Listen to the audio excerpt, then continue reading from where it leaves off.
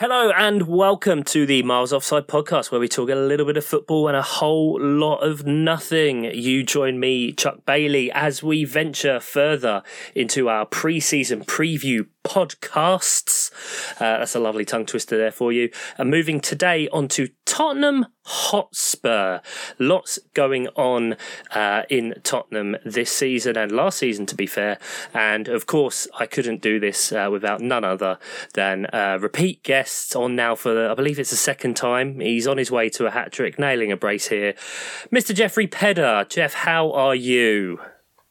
I am very well indeed, yeah. Thank you for having me back on. Obviously, the first appearance wasn't completely awful, so yeah, good to be back. Yeah, this is it. I mean, everyone so far, no pressure. You know, we had repeat guest or recurring character Nick, really upset by how good quality his Liverpool pod was with Oscar. Tom Townley had a marvellous time. Andy Penpraise, and I mean, by the time this comes out, the Saphira Gold and Matthew Gold Fulham podcast will be out as well. So lots going on, but you know, you're still early enough in that there's not too much pressure on you, mate. You know, but you've done this before. You've been here. Of course, we're here to talk about Tottenham today. So, as with all of these pods, start off, what is your link to Tottenham? Why Tottenham? Why all these years? Or how long have you been supporting them? Yeah, I was trying to think about this earlier on when you mentioned it. There's not really any strong links for me. I'd say it was kind of late 80s, basically around, and I'd say it was more player than club. Okay. Kind of related. It was when you had kind of Waddle, Lineker, who was probably my favourite player when I was kind of a kid, and then a couple of years of Gaza, and it was just they were just a really exciting team to watch.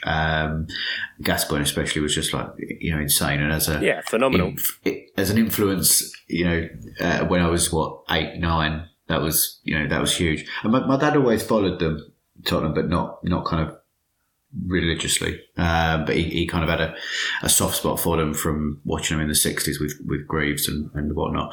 So yeah, that's the earliest kind of memory I've got of them, really. Okay, and then were you kind of going to games with your old man, or were you more of a TV or just following it on a weekend kind of thing?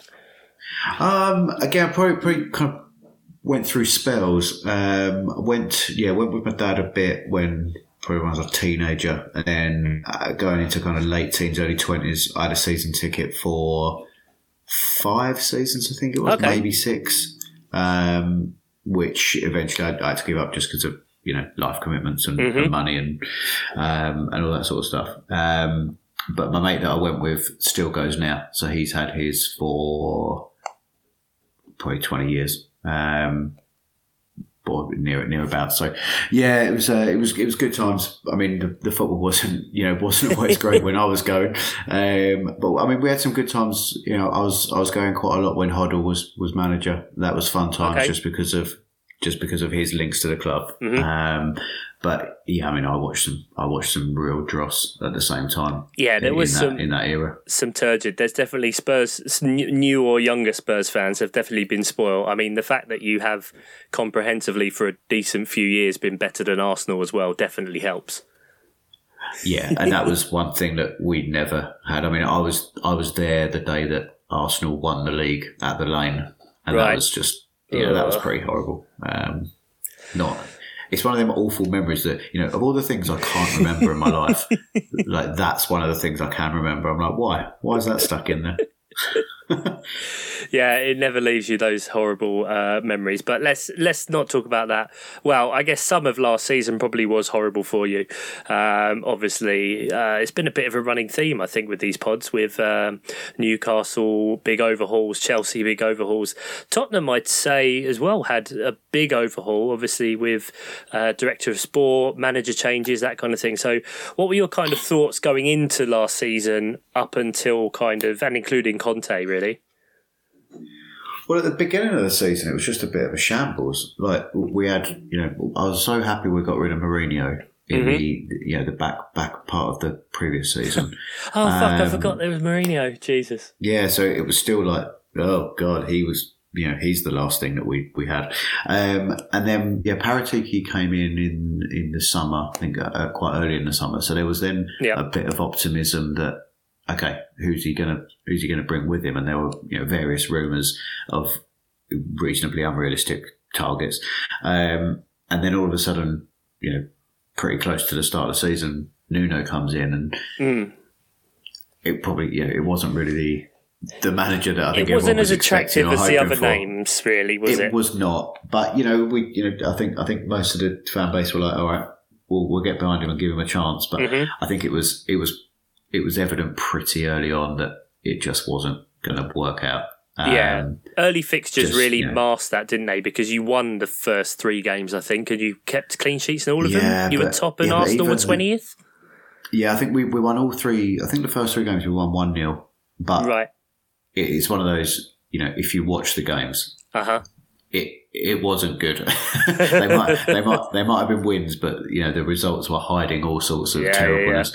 And I think by the time he did go, it was he was only in like 15 games, 17 games, something like that. 10 games he got.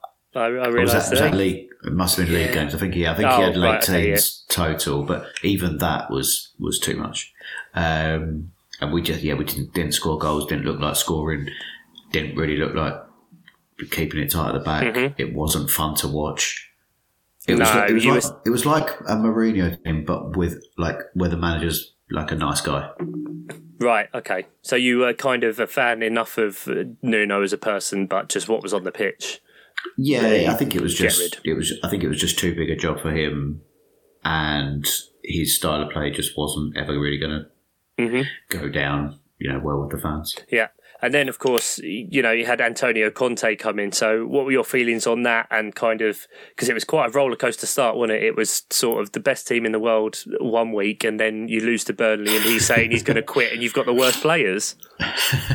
Yeah, I mean, you can't say it's been boring under Conte. I mean, when he first came in, obviously just massive excitement because of who he is, what he's done, his reputation in the game. Yeah. But then also, almost trepidation of, all right, well, when are we going to ruin him? When are we going to Tottenham him?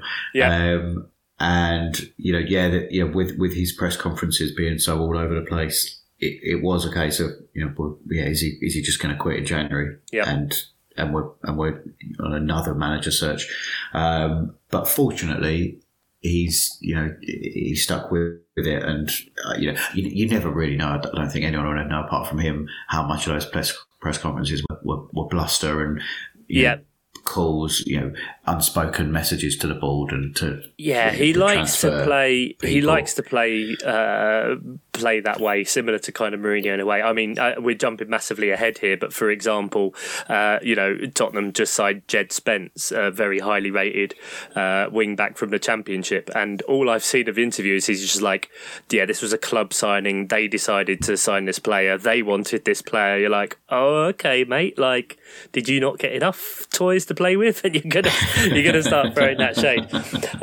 I heard an interesting conspiracy theory that I'd like to share. You can comment on it or not, but when obviously in the summer you were linked with Conte and Pochettino coming back and lots of big names, and I heard a bit of a conspiracy that Paratici basically told Conte not to come because Daniel Levy is such a hard bargainer, and he was having quite a hard time convincing of his style and being given kind of the keys to the kingdom. And the rumour I heard was that he told Conte not to come because he kind of figured Nuno would be bad. And then when Paratici convinces Conte to come in the season, like he did, Levy will have complete faith in him, in Conte, and then they would basically get the keys to the kingdom and control of the team and the squad. I mean, it's just... look, it's entirely plausible, but... it's not Rebecca Vardy, but, he is famously Levy, the best negotiator, the toughest negotiator, as Pep Guardiola said, but, drop that one in there. But anyway, in terms of performances, successful. 56 points in 28 games and 60 goals scored. third expected, third deserved. Do you see that kind of carrying on this year? And what how do you see Tottenham transitioning, as it were, from what we saw under Conte and him coming in mid-season, of course, to the pre-season now, and what your kind of expectations are going forward? Well, I think that having a pre-season under him is crucial. Mm-hmm. You want as much time as possible, and having seen some of the training videos of the workouts he's putting them through, oh boy, the players are maybe not agreeing. There's a lot of vomiting. It seems to be going on. Yeah, but that can't be understated. What the pre-season will do mm-hmm. for the team, and especially with bedding in a number of new signings. I mean, the expectations have to be really high. I don't see, the teams that we were scrambling to get past at the end of last season to mm-hmm. get to fourth in as least arrogant way as I can possibly put it. Like, I don't see them getting above us this year. Yeah. But assuming we carry on in the same trajectory. Yeah. So the target then has to be Chelsea, and this is where my expectations kind of dull down a little bit. I think there's been a lot of chat of Tottenham are the third best team in the country since Conte took over. They've made all these signings. They're definitely getting third. And I just want to pour a little bit of water on that. And, I think it's I would absolutely settle for another top four finish. If it's third, wonderful. I'd definitely say finishing above Chelsea would be kind of the cherry on top. I think we all kind of figure that City and Liverpool are kind of a pair in their own that no one's necessarily going to usurp. But I think what you said is right, because I think all of the teams around that area have improved. I think Tottenham have, Arsenal have, Chelsea have, Man United have, maybe by virtue of the fact they couldn't get worse. But I think that just going by the stats of last season, you were ahead of them anyway. So naturally, if you do all progress at a similar rate, you're just going to stay above and forge a bit of a difference. I mean, United are the wild card because of mm-hmm. Ten Hag and like I say, they've been working from such a low base that and such a low bar of expectation. Yeah, exactly. So they could just kind of hit the ground running under him and see a resurgence, but. Yeah, I mean, we have to be kind of targeting fourth or third, but with the obvious caveat that this is Tottenham, and we if we can find a way to mess it up, we will try our hardest. I see, through doing this, and maybe this is finally me seeing Oscar's side, but obviously speaking to all English people, I see that we're just all focused so much on the negative and tempering expectations. I mean, let's talk signings as well to kind of see. Don't get me wrong, I'm very excited. You should. You've got a lot to be excited about. I mean, let's talk signings. We mentioned Jed Spence before. You've picked up Ivan Perisic from Inter, who obviously Conte's worked with before, and he's been incredibly effective. Clement Longley on loan. Fraser Forster, which I think is fine. And then you've got Yves Bissouma and Richarlison come in. I mean, I can't, in terms of ability and stuff on the pitch, I can't really see fairer than that for improving anywhere. I mean, are there any of those you're not necessarily keen on, or any other areas you think would be good to get improvements? No, I mean, certainly very happy with all of those people mm-hmm. coming in. There's been, I think Longley is, good cover. I don't think he won't be a starter, but he's good cover for probably Davis. I thought they might get another centre half as well, but I'm okay that they didn't. Yeah.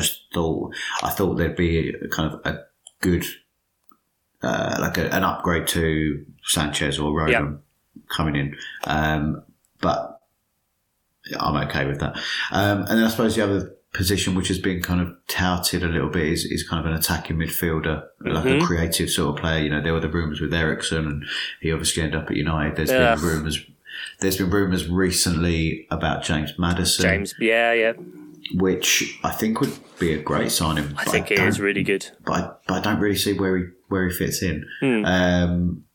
But that'd be a good addition to unlocking teams when it's when they're sitting deep and you've got the low block. Yeah, I think we've seen. I mean, if you think about the fact that we're still in the mid to late July, as it were, a lot of teams have made a lot of moves in terms of the 5 subs coming in. I mean, you have approximately 14 wing backs at the minute and fullbacks. But the Leicester one is interesting because I'm pretty sure they're still the only team that haven't signed a single player. And stuff that I've seen is that they have to sell to buy, which... Yeah, it seems like a lot of their squad are up for, Tielemans, Maddison. And so, I can see Maddison, but you're right. Conte having such a specific style, you do wonder where he would fit in at that, or if he's just going to convert everyone to wing-backs. I can see Maddison at left wing-back. That could work. Under Antonio Conte, sure, I wouldn't doubt anyone. Yeah. But what's interesting is obviously at the minute, this is according to Transfermarkt, you've bought in, £91 million worth of players. You had 150 million apparently that was made available. Now I don't know what that was constituting, whether that included wages as well. You've ditched Bergwijn to Ajax, and I imagine Ndombele, Lo Celso. Do you think there's any more players that are probably going to get sold as well that will help you kind of improve? Yeah, I think Lo Celso is close to a deal with Villarreal. I think they're just kind of meeting in the middle on the valuations. I think they offered something like 12 to 15, and we wanted like 18 to 20. So I think that's just a case of time. Just that'd be meet in the middle somewhere. And Ndombele I've not heard much about, which is disappointing. You're not a fan, are you? No. Well, I just think experiment gone wrong. Let's get rid of him and get a wage bill off the books. But I haven't seen much about potential suitors. So yeah, we'll see. And then I still think one of the centre backs could go. I think Sanchez or Rodon could still go. Yeah. But that is probably dependent on another one coming in. Yeah, fair enough. I mean, I've also seen stuff like Reguilon, Tanganga, like you said, Rodon apparently going to go. Hopefully, Tanganga I think has been linked with move to Milan, which could work. And hopefully Reguilon goes. Yeah, I mean, you've got enough in that position, haven't you? I don't think we could move on from this. I mean, without maybe a quick discussion on Harry Kane. What do you see? Now, I'm not going to, it's clear what we've said, potentially on financial now. Tottenham are now a completely different beast from when we spoke about this before and said about when we thought, as a podcast anyway, not necessarily yourself, that perhaps Tottenham were at their last chance to cash in on him. Where do you kind of see Kane? I mean, are you worried with Lewandowski moving on, potentially Bayern coming in? Or do you see Kane now getting another contract? Or what do you kind of foresee there? Because it's kind of a big thing. Because Son's re-signed, didn't he, last year and got a few more years. But now it's kind of a big element that potentially you could agree a deal for free next year.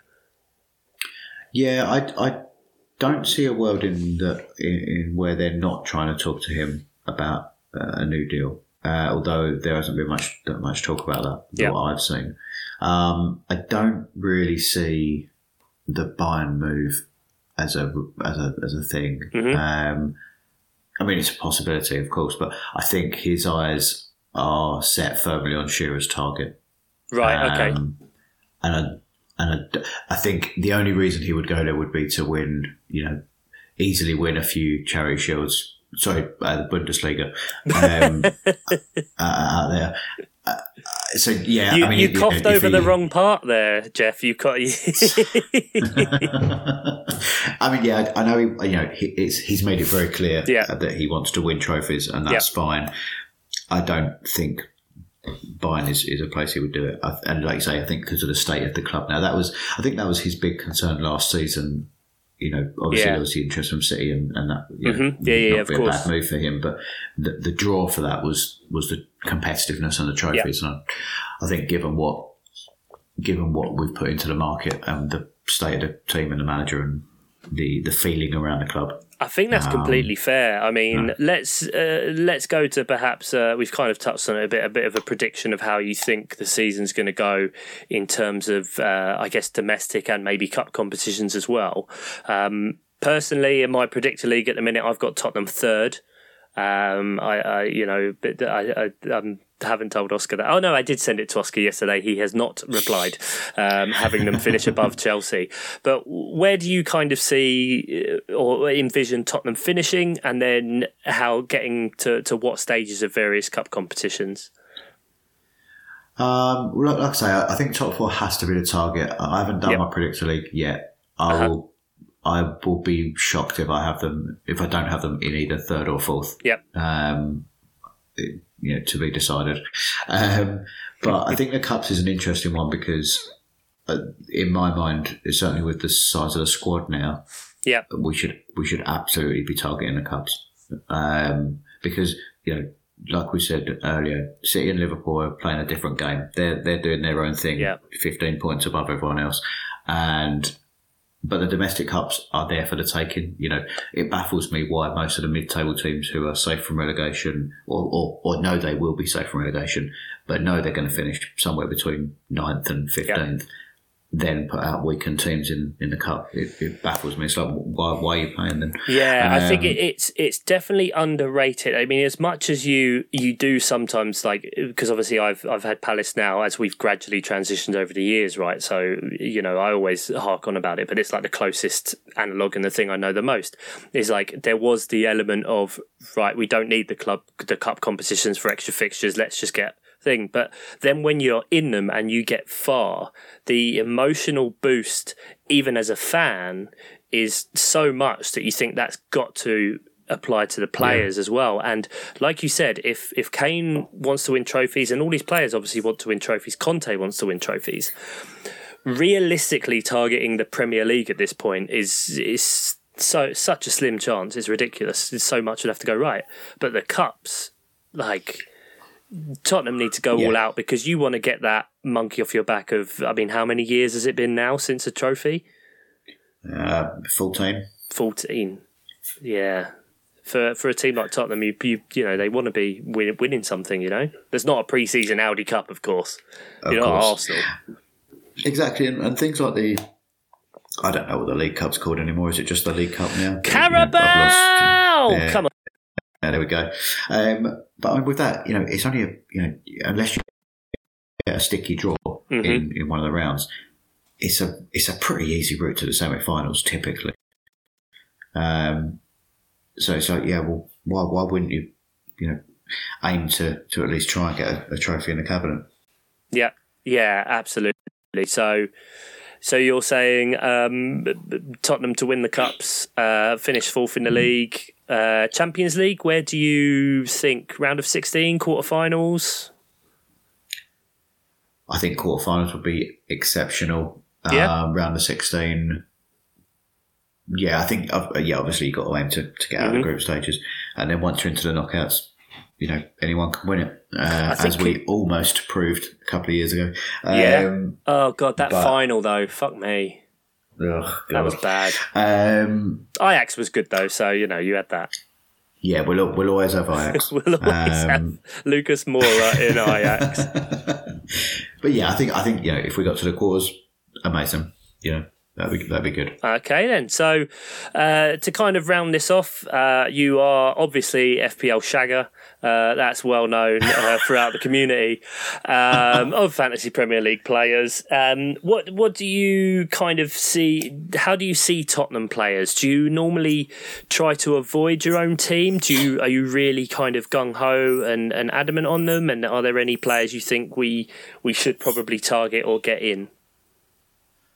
I think historically I kind of tend to go one of two ways. I'll avoid them for a long time, but then once I get one of them, I tend to stick with them. But then typically it's usually Kane or Son, and you stick with them because they score most weeks. Because they're bloody great. That's not really a Tottenham thing, I suppose. But I'm usually wary of being too hot on them. But I can definitely see myself starting the season with Kane, with the potential switch to Haaland on the cards. I think Son is a tricky one just because of the price rise. Oh, it's such a shame. He's been so, we had this conversation, he's been so disrespected, I guess, in terms of price for, I'd say, the last 2 seasons, starting at 9 and then 10 and getting 228 and 258 points. And now, he's 12. And it's so hard to, justify him over a Salah, if you see what I mean. Yeah. Well, I think the question, for a lot of people, and I include myself in this, it's Salah +1 if you're going for 2 premiums. And it's whether you go for one of the strikers or whether you go for Son or KDB. I mean, having seen clips and highlights and reports from pre-season, he's sharp. He's can just left off, carried on where he left off from last season. Is that the Son you mean, sorry? Son, yeah. He looks very, very sharp. So anyone that picks him from the start, absolutely no qualms whatsoever. Even over Kane or Haaland, I'd be absolutely fine with that. Big time. I don't think I will just because I want the flex of being able to move around the premium strikers. But he's a great pick. Elsewhere, I mean, the centre backs, you could easily pick them up. They're all 5 million. They're all going to pick up, a few clean sheets. They're probably not going to get many attacking returns, but they're probably they're probably a reasonably cheap, safe way in. Yeah. Again, I don't think I will, but they're there. Central midfield is a no-go area because you don't know who's going to play. I mean, I have no idea at this point. You've got Højbjerg, Bissouma, Bentancur and Skip, and those 4 could just rotate every game, and and that would be fine from a fan perspective. But none of them are going to be a threat to FPL anyway. And so then it's the wing backs. I guess that's the key one because I mean, at the back end of last season, I was very hot on Sessegnon getting a chance and getting to actually play, and then again, you signed about 5 wing backs. Well, I don't think Reguilon will feature. He didn't go on the pre-season tour. It's quite obvious that he's not in the plans because he's a headless chicken. Emerson Royale could still be sold, but if he's not, I think he's pretty low down in that pecking order. And with Spence being a inverted quotes club signing and having just joined, I don't think he's going to start. So I think on the right hand side, unless he does continue with this Lucas Moura conversion. Oh God, that's like his big bloody homes under the hammer conversion property project, isn't it? Yeah, he loves it. But assuming that doesn't happen, the right wing back slot I think is Doherty's to lose. Okay. So I think of the wing backs, he's the best route in to start the season. Because on the left hand side, everyone's high on Perisic, and I totally get it because he's been a very, very good player for a very long time, and he's done it under Conte, and he's done it, recently. But in a way, there's no reason not to start with him. The games are spaced out at the beginning of the season, so there's no worry about him being tired out. But Cesc has been playing really well, and he will get his chances. So I think that's a lot riskier over that side. Of the wing backs, I think Doherty is the one to go for. There we go. Excellent. Well, the other one we didn't mention is Kulusevski. Of course. Because bloody hell, forgot about him. I think he's a great pick. He's obviously lumped in with a load of great 8 mil options. So it's almost a case of, pick the one or 2 that you're going to go with. But I don't think Richarlison has come in to replace him by any stretch. I think Richarlison will get minutes across that front line Yeah, I think that's fair. But not you know, in his position. You think for years with Kane, I mean, you know, the last 2 seasons, in terms of their normal numbers, they've been very lucky with not having injuries, you know. And now with the amount of fixtures, Richarlison feels like someone who, if he was in for Kane, you'd be very happy with still. You know what I mean? Yeah. Like, it's not so absolutely. much of a drop off for like a Vincent Janssen, for example. Like, he's someone who he can be a second to Kane without just being second to Kane and only filling that position. Yeah, exactly. So yeah, Kulusevski's on my mind. I think if I ended up going with Haaland, for example, I may well get Kulusevski because I want a piece of that Tottenham attack versus Southampton in the opening game. Ooh, yeah, nummy num. So yeah, there's a few options. Plenty of options, yeah. Exciting times at Tottenham. I mean, they ended the season so attacking. You were scoring goals for absolute fun. And like I said, you were the 3rd top scoring team in the league. I mean, Liverpool only scored 5 goals more than you across the Conte stretch, which is really saying something. There we have it. Jeff, it's been an absolute bloody pleasure to talk to you, mate. As always, mate. As always, very, very lovely to be on and to chat with you. You are more than welcome, sir. We'll get you on for your hat-trick in the near future. Thank you all for listening as well and joining us on these pre-season pods.